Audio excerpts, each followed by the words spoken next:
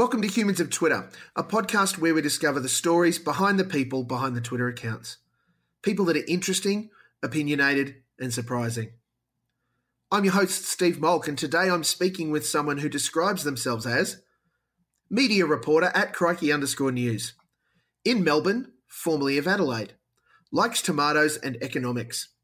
Don't tweet about tomatoes. That'd be weird. Humans of Twitter is their stories, in their words, in a little more than 140 characters. Please welcome today's addition to the Humans of Twitter list, Miriam Robin. Hello. Hello, Miriam. Thank you so much for joining us. Tell me, in social settings, how do you introduce yourself? I tend to go with my name, to be honest. When I'm talking to someone who's not a journalist, if you say you're a media reporter, they can get confused because they think aren't all reporters in the media. What do you do that's different from all journalists? Which can just take a bit of explaining. But generally I just say my name, and if they delve into my career, I just say I'm a journalist. Do you find when you're socially connecting with other journalists that your reputation precedes you? Yes, I think. If not my reputation, certainly Crikey's reputation. Sure. And Crikey probably has a stronger reputation for its media reporting than it does for a lot of other things. So, all of their assumptions about Crikey normally apply to you as the media reporter. It's kind of good because you can tell a lot about people by how they react immediately. If someone thinks that it's interesting that you work for Crikey or they're sort of slightly intrigued, I can normally tell that they're someone who's probably a bit of a rat bag who'll be fun to talk to. Whereas some people get a little bit uncomfortable and I'm sure they're perfectly interesting people once they let their guard down, but it sort of suggests that, their guard is up a little bit higher and it might be a bit harder to talk to them.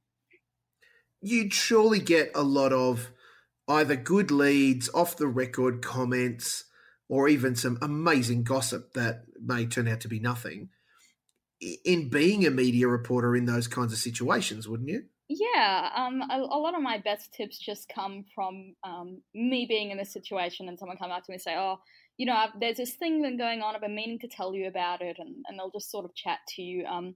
A lot of journalists, depending on the organisation, of course, but some journalists fear that, their work email accounts are monitored, that it can be hard for them to, speak without their employer finding out. So sometimes a social situation is just the safest way, I guess, for them to have a chat. I guess I basically do media news for Crikey's readers, who we take as being readers of newspaper broadsheets and the Fairfax tabloids or compacts as well.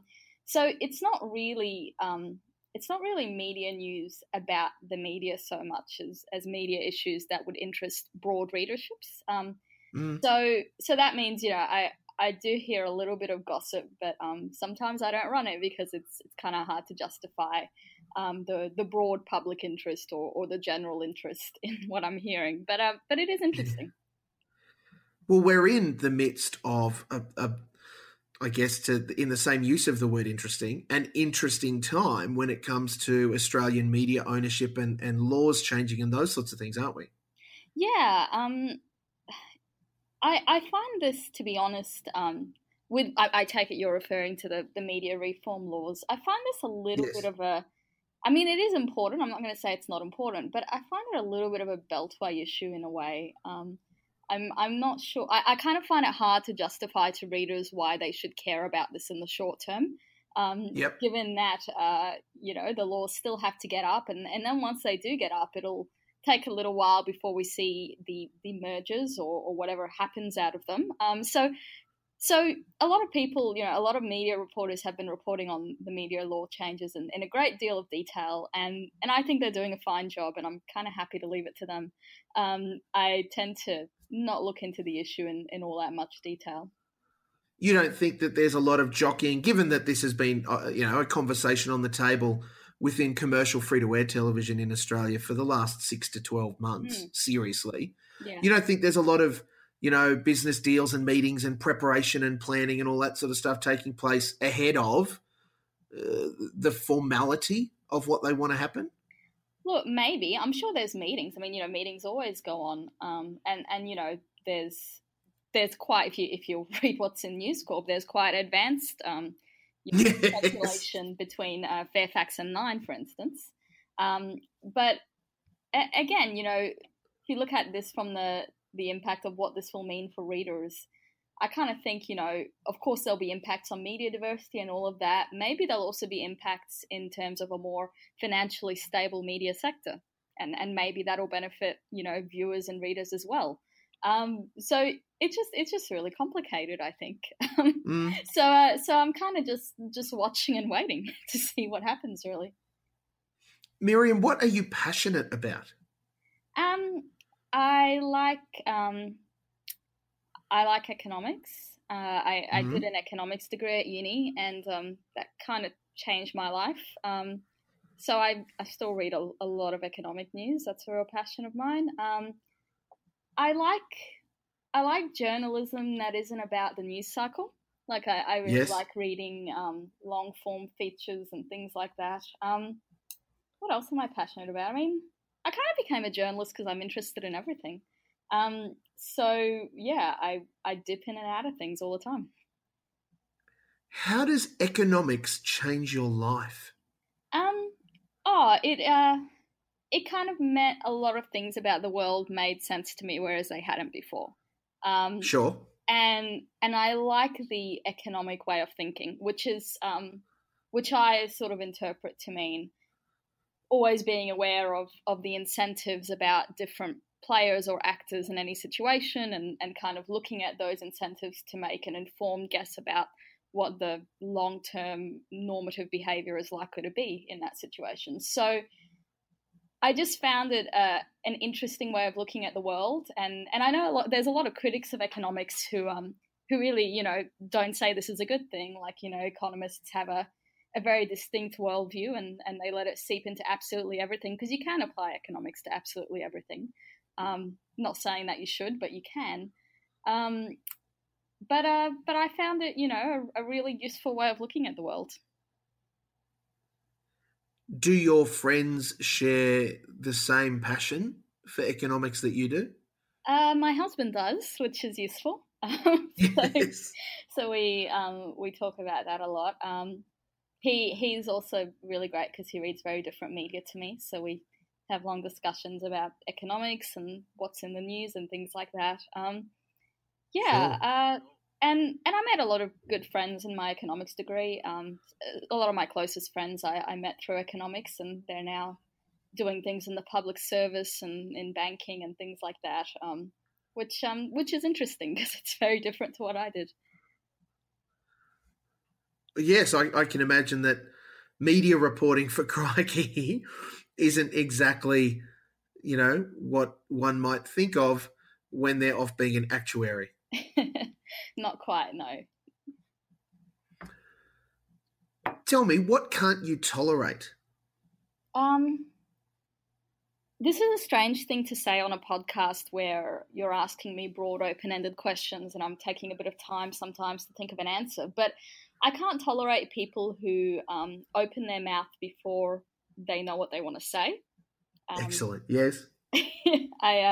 I find that really difficult to tolerate in meetings. I mean, I take it really personally. I kind of think it means that they think their cognitive time is just as important as my wasted time when I'm listening to them thinking.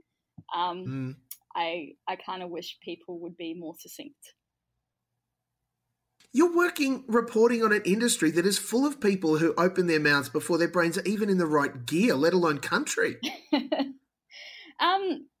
Well, you said what can't you stand, and it's sure. I have to deal with a lot. So yeah, maybe that's why it came top of mind. But I actually think journalists aren't so bad at this. Most journalists, have to write to strict deadlines and strict word limits, and it does make them quite succinct, as does the fact that they will lose their readers if they're not succinct. So yes. Yeah, so I don't think the media is all that bad in that respect. No, and yes, I acknowledge that, and I'm not going to say any more in case I get in trouble. Yeah. How do you describe your experience of family? I'm really really close to my family. So I'm a migrant from Egypt. We kind of moved to Australia when I was 11 through a number of different countries. So I don't really have an extended family in easy reach. My family's in Adelaide right now. Like, I talk about my mum and dad and my brothers. Yes. Yeah, but they're really important to me. Especially my brothers. I'm really really close to my brothers. I've got two younger brothers. And I'd say family is a sort of very. I mean, I'm sort of very different to my parents. I guess it's inevitable when you're, when my childhood was in Australia and theirs was in Egypt. But nonetheless, I'd say they're extremely important to me. Do you mind if I ask you a couple of questions about that? Sure. That move from Egypt via the many places to Australia, was that an intentional thing, or were you guys getting out, for lack of a better phrase? Oh, well, so my family's Christian in Egypt, and that's kind of a big deal. I wouldn't say, there's like active persecution of Christians in Egypt. I mean, at least not Christians like my parents were, which was sort of upper middle class. But what there is there's just a lot of doors shut in your face. There's a real sort of society-wide drive to make sure that every position of power or every good job or things like that goes to a Muslim. There's a large section of the population who is really unhappy when that doesn't happen. Doesn't mean there aren't some Christians who rise on the value of their merit, but it's quite rare. And I think my parents were also educated in Western schools, and they just sort of felt shortly after they got married that Egypt wasn't really where they saw their future and where they wanted to raise their children. So they moved to France for a while, and so that was sort of, my first language was French, and I kind of grew up there when I was a kid to when I was about 5. Yes. It was, France has very complicated visa laws that are that before the EU were subject to changing quite suddenly.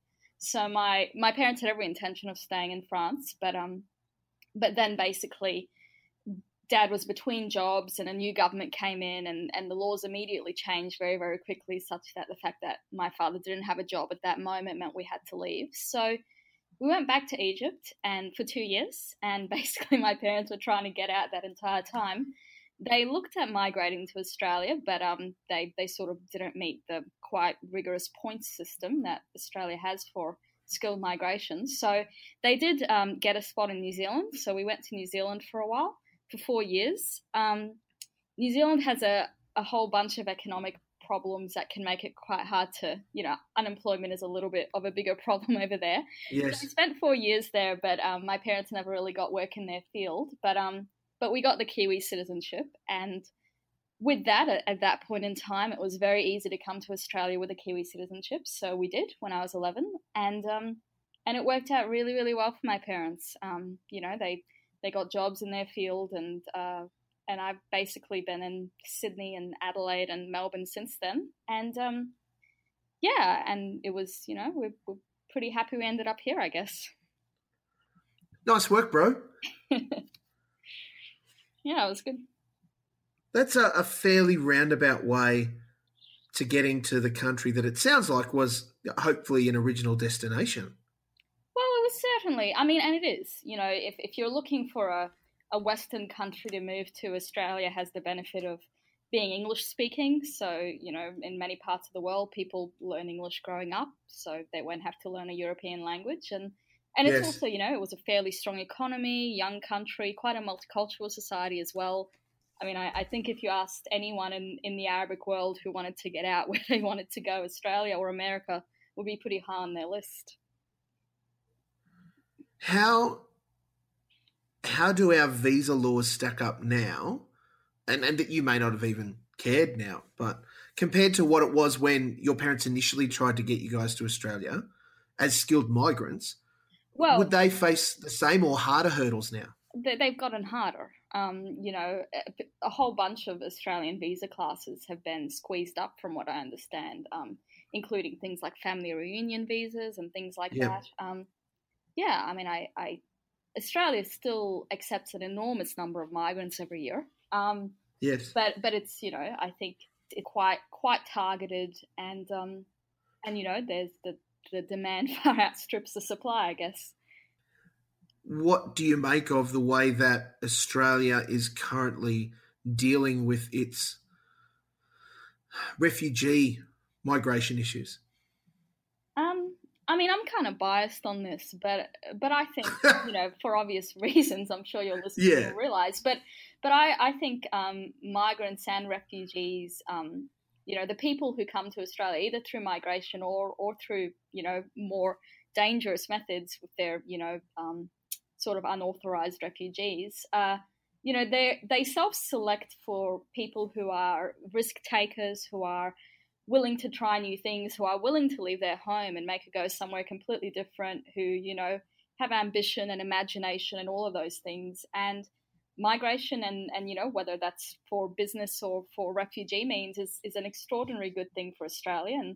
And I think that gets forgotten in the debate. It's almost like people think that migrants or refugees are coming here and they're going to be a net negative to society. And I think, financially, even in the short term. And I just think that's a really short-sighted way of looking at things. And Australia's benefited enormously from migration. And I would like to see that be a bigger part of the public discussion. Miriam, what for you then is a source of strength?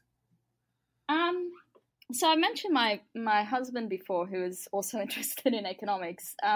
Yes. He's probably my principal source of strength. He's really great. He's a software developer, so he's in a very different field to me. But he understands what I do probably better than almost anyone apart from my editor. And and he's really supportive and great. Is his background similar to yours? No, so not at all. So he's sort of from Irish Catholic stock. We met in Adelaide. His best friend from school was doing the same economics degree that I was doing, so I got to know his best friend, and then I got to know Tim. And we're sort of, luckily we live really close to each other in Adelaide, so whenever we go back to visit, we can see both our parents at sort of the same time really easily. Apart from that, no, we it's quite a fluke that we ended up in each other's orbit, I'd say. Was it a sliding doors moment that brought you together, or a natural extension of a friendship? No, it was a natural extension of a friendship, and it took a very sort of long time. I knew him for 2 years before we started dating, no, he wasn't someone who like I would immediately have thought of was the kind of guy I would start dating, but it worked out really well once we did. IT guys are the worst, I reckon, and I say that as an IT guy. We can be really nerdy. But, what's a nerd but someone who's interested in things? How is that not interesting, for a partner in life? Wow. You really are in love, aren't you? Well, yes. He's very important to me. That is excellent. All too rare sometimes these days. Oh, hopefully not. Hopefully less than, it's not very often that people get asked a whole string of personal questions like this. Maybe a lot of people are really in love and we just don't know. Fair. Don't be all objective on me now, Miriam. That doesn't help. Sure. So what's next? What reality TV show would you love to star in? I hate reality TV. It's something you cover a bit, but I think I found Beauty and the Geek intriguing. Yes. Concept, but I wouldn't want to star in it because if you're one of the beauties, you're really dumb, and if you're one of the geeks, you're really clueless. They really pick for extremes. So But the flip side is that the geeks do get that magical makeover, you know, sort of a third to halfway through the show. Sure. But and you know, who knows? Maybe they're not as hopeless as they seem. Maybe they're putting it on for the cameras. Are you suggesting that there's casting stuff afoot, Miriam Robin? Maybe. Oh, look, actually, I thought of one. Grand Designs. I would love to be on Grand Designs, especially, like, I know this isn't what happened, but especially if I got paid to do the makeover, that would be fantastic. Oh, I would love to be on Grand Designs but like the after guy. Like, come into my amazing house that is incredible. Yes, and you know, they are amazing, and it's a great show, and it makes you care about architecture, which I don't particularly. So that's a very effective show. And who wouldn't want to sit down and have a lovely cup of tea with Kevin McLeod looking out either over an ocean vista or rolling hills? Oh, look, it's amazing. They're beautiful locations, and I mean, and even the ones who like are in the CBD, like in the middle of London, just have great views. So yeah, no, none of those places are crap, are they? No, well, sometimes to begin with, but they never stay that way. Television ruins everything. Miriam, what one thing would you change about your life today? I would change the state of the journalism industry. And I know it's not exactly my life, but it does impact on it in a big way. I think it's, you know, both in terms of what I cover and in terms of my own employment prospects. Yeah, I think it's really, really awful that journalism has gotten into this situation where it kind of seems like, you know, it just went along for so long with very little thought of how to make it commercially sustainable, just because it was commercially sustainable in a really easy way. And I think that I would like to live in a world where people just paid for the content that they enjoyed consuming, not just across journalism, but across all fields. I think that would be a world that would have a media that was far, far better, and that would be more interesting and more targeted at its audience and less trashy. Says the lady who works for a subscription journalism website. Yes. And, you know, and I think it provides good incentives when you do, because you have a select readership, and everything you're doing is you're thinking, does this work for my readership? And you know, you're not trying to aim for a readership or, you know, for a click or for anything like that. And that's useful for me as a journalist. You know, I think it pushes me to do my best work. And it's an invested readership, isn't it? Yeah, highly invested. So yeah, I mean, I've worked on free websites before, for private media as well. I did a little bit of business journalism before I did Crikey, and you know, the incentives can be a little bit mucked up, because you can do a piece on how to write a resume and you get massive readership, but you know, is this the readership you're targeting? Well, no. But, you know, there's always this kind of, even if it's not, you know, pressure from above, there's always pressure on yourself if you can see what happens when you write a piece that's targeted really broadly. But on the other hand, the whole business relies on having a niche devoted readership. So if you go broad, you lose that.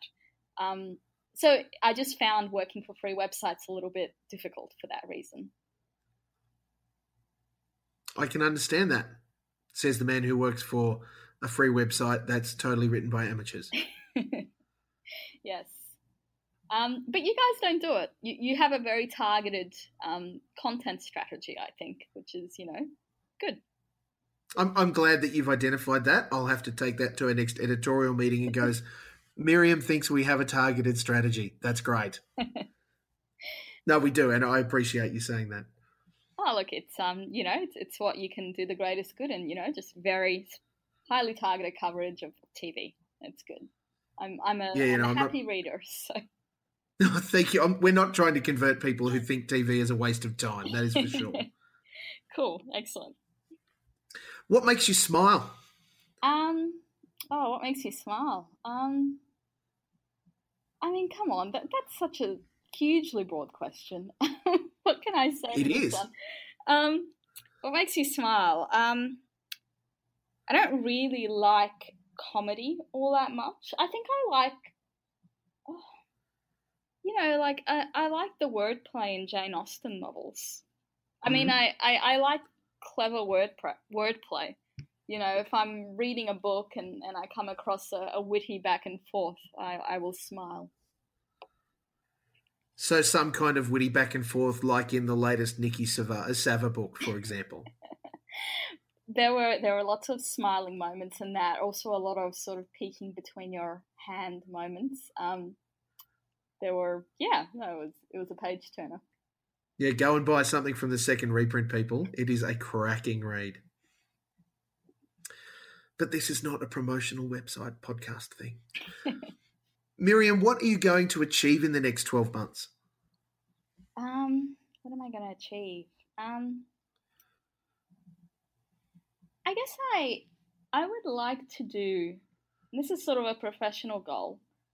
I'd like to do a number of features that aren't strongly tied to the news cycle around how the media operates in Australia. Mm? In different sectors. I mean, I'm sort of struck by how much about how the media does what it does is not obvious to its readership. I think there's a great deal of cynicism around the media, and I don't think that's necessarily a good thing. I mean, you should be skeptical, but I think no matter what you do, there'll be a certain portion of the readership who think you're awful, and I'm kind of interested in that. I'm interested in why people don't trust the media.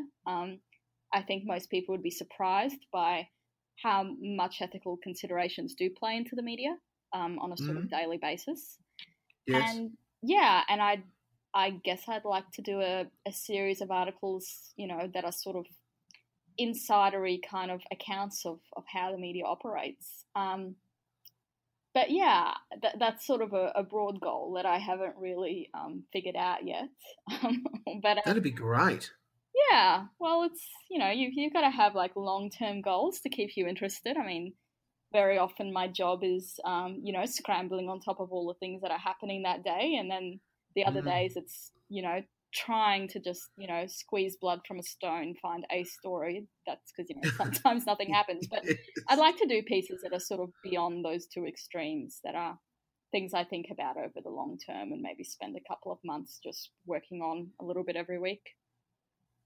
Those kinds of pieces can often take the most work, but they bring the most satisfaction, don't they? Yeah, definitely. I've done a handful while I've been at Crikey, but I can sort of tell you all about them. I am quite proud of them, and I do remember them, so I should do more. I think too often I sort of just get trapped in the day-to-day. It's very easy. There's so much noise just in a media context in Australia at the moment, isn't there? Yeah.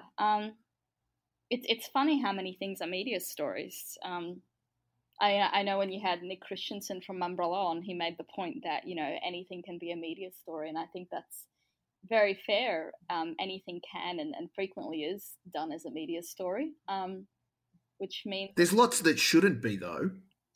Yeah, I agree. I mean, I think a lot of politics coverage becomes a media story when you would hope for it to be a policy story instead. Yes. But that's sort of the way that all the incentives are lined up. Well, thank you, Miriam. I really have enjoyed talking with you. Thank you for your time. Yeah, it's been a pleasure. I hope you got some useful stuff out of that. Some useful stuff. Goodness me. I want to thank you. Please know that the things you've said are very special, and you're highly valued, Miriam. I really appreciate it. Yeah, it's a pleasure, and I enjoy the series, and I enjoy your work on Decider, and yeah, that's why I said yes right away, basically. Because I do appreciate it. Very generous. Thank you so much. Very clearly, you're on Twitter. Are there any other social accounts you want to admit to? I don't really use Facebook. I have a Facebook account, but that's sort of just so I can get invited to things. I'm not good at Instagram. I'm not good at Snapchat. I mean, I just think I'm not a very visual person. I struggle to tell stories visually. So I have a Goodreads account, but I don't know if I don't use that socially, really. I just use it for my own bookshelf. Sure. Yeah, no, it's basically Twitter and not much else. This has been Humans of Twitter, and I can confirm that @Miriam Robin is indeed human.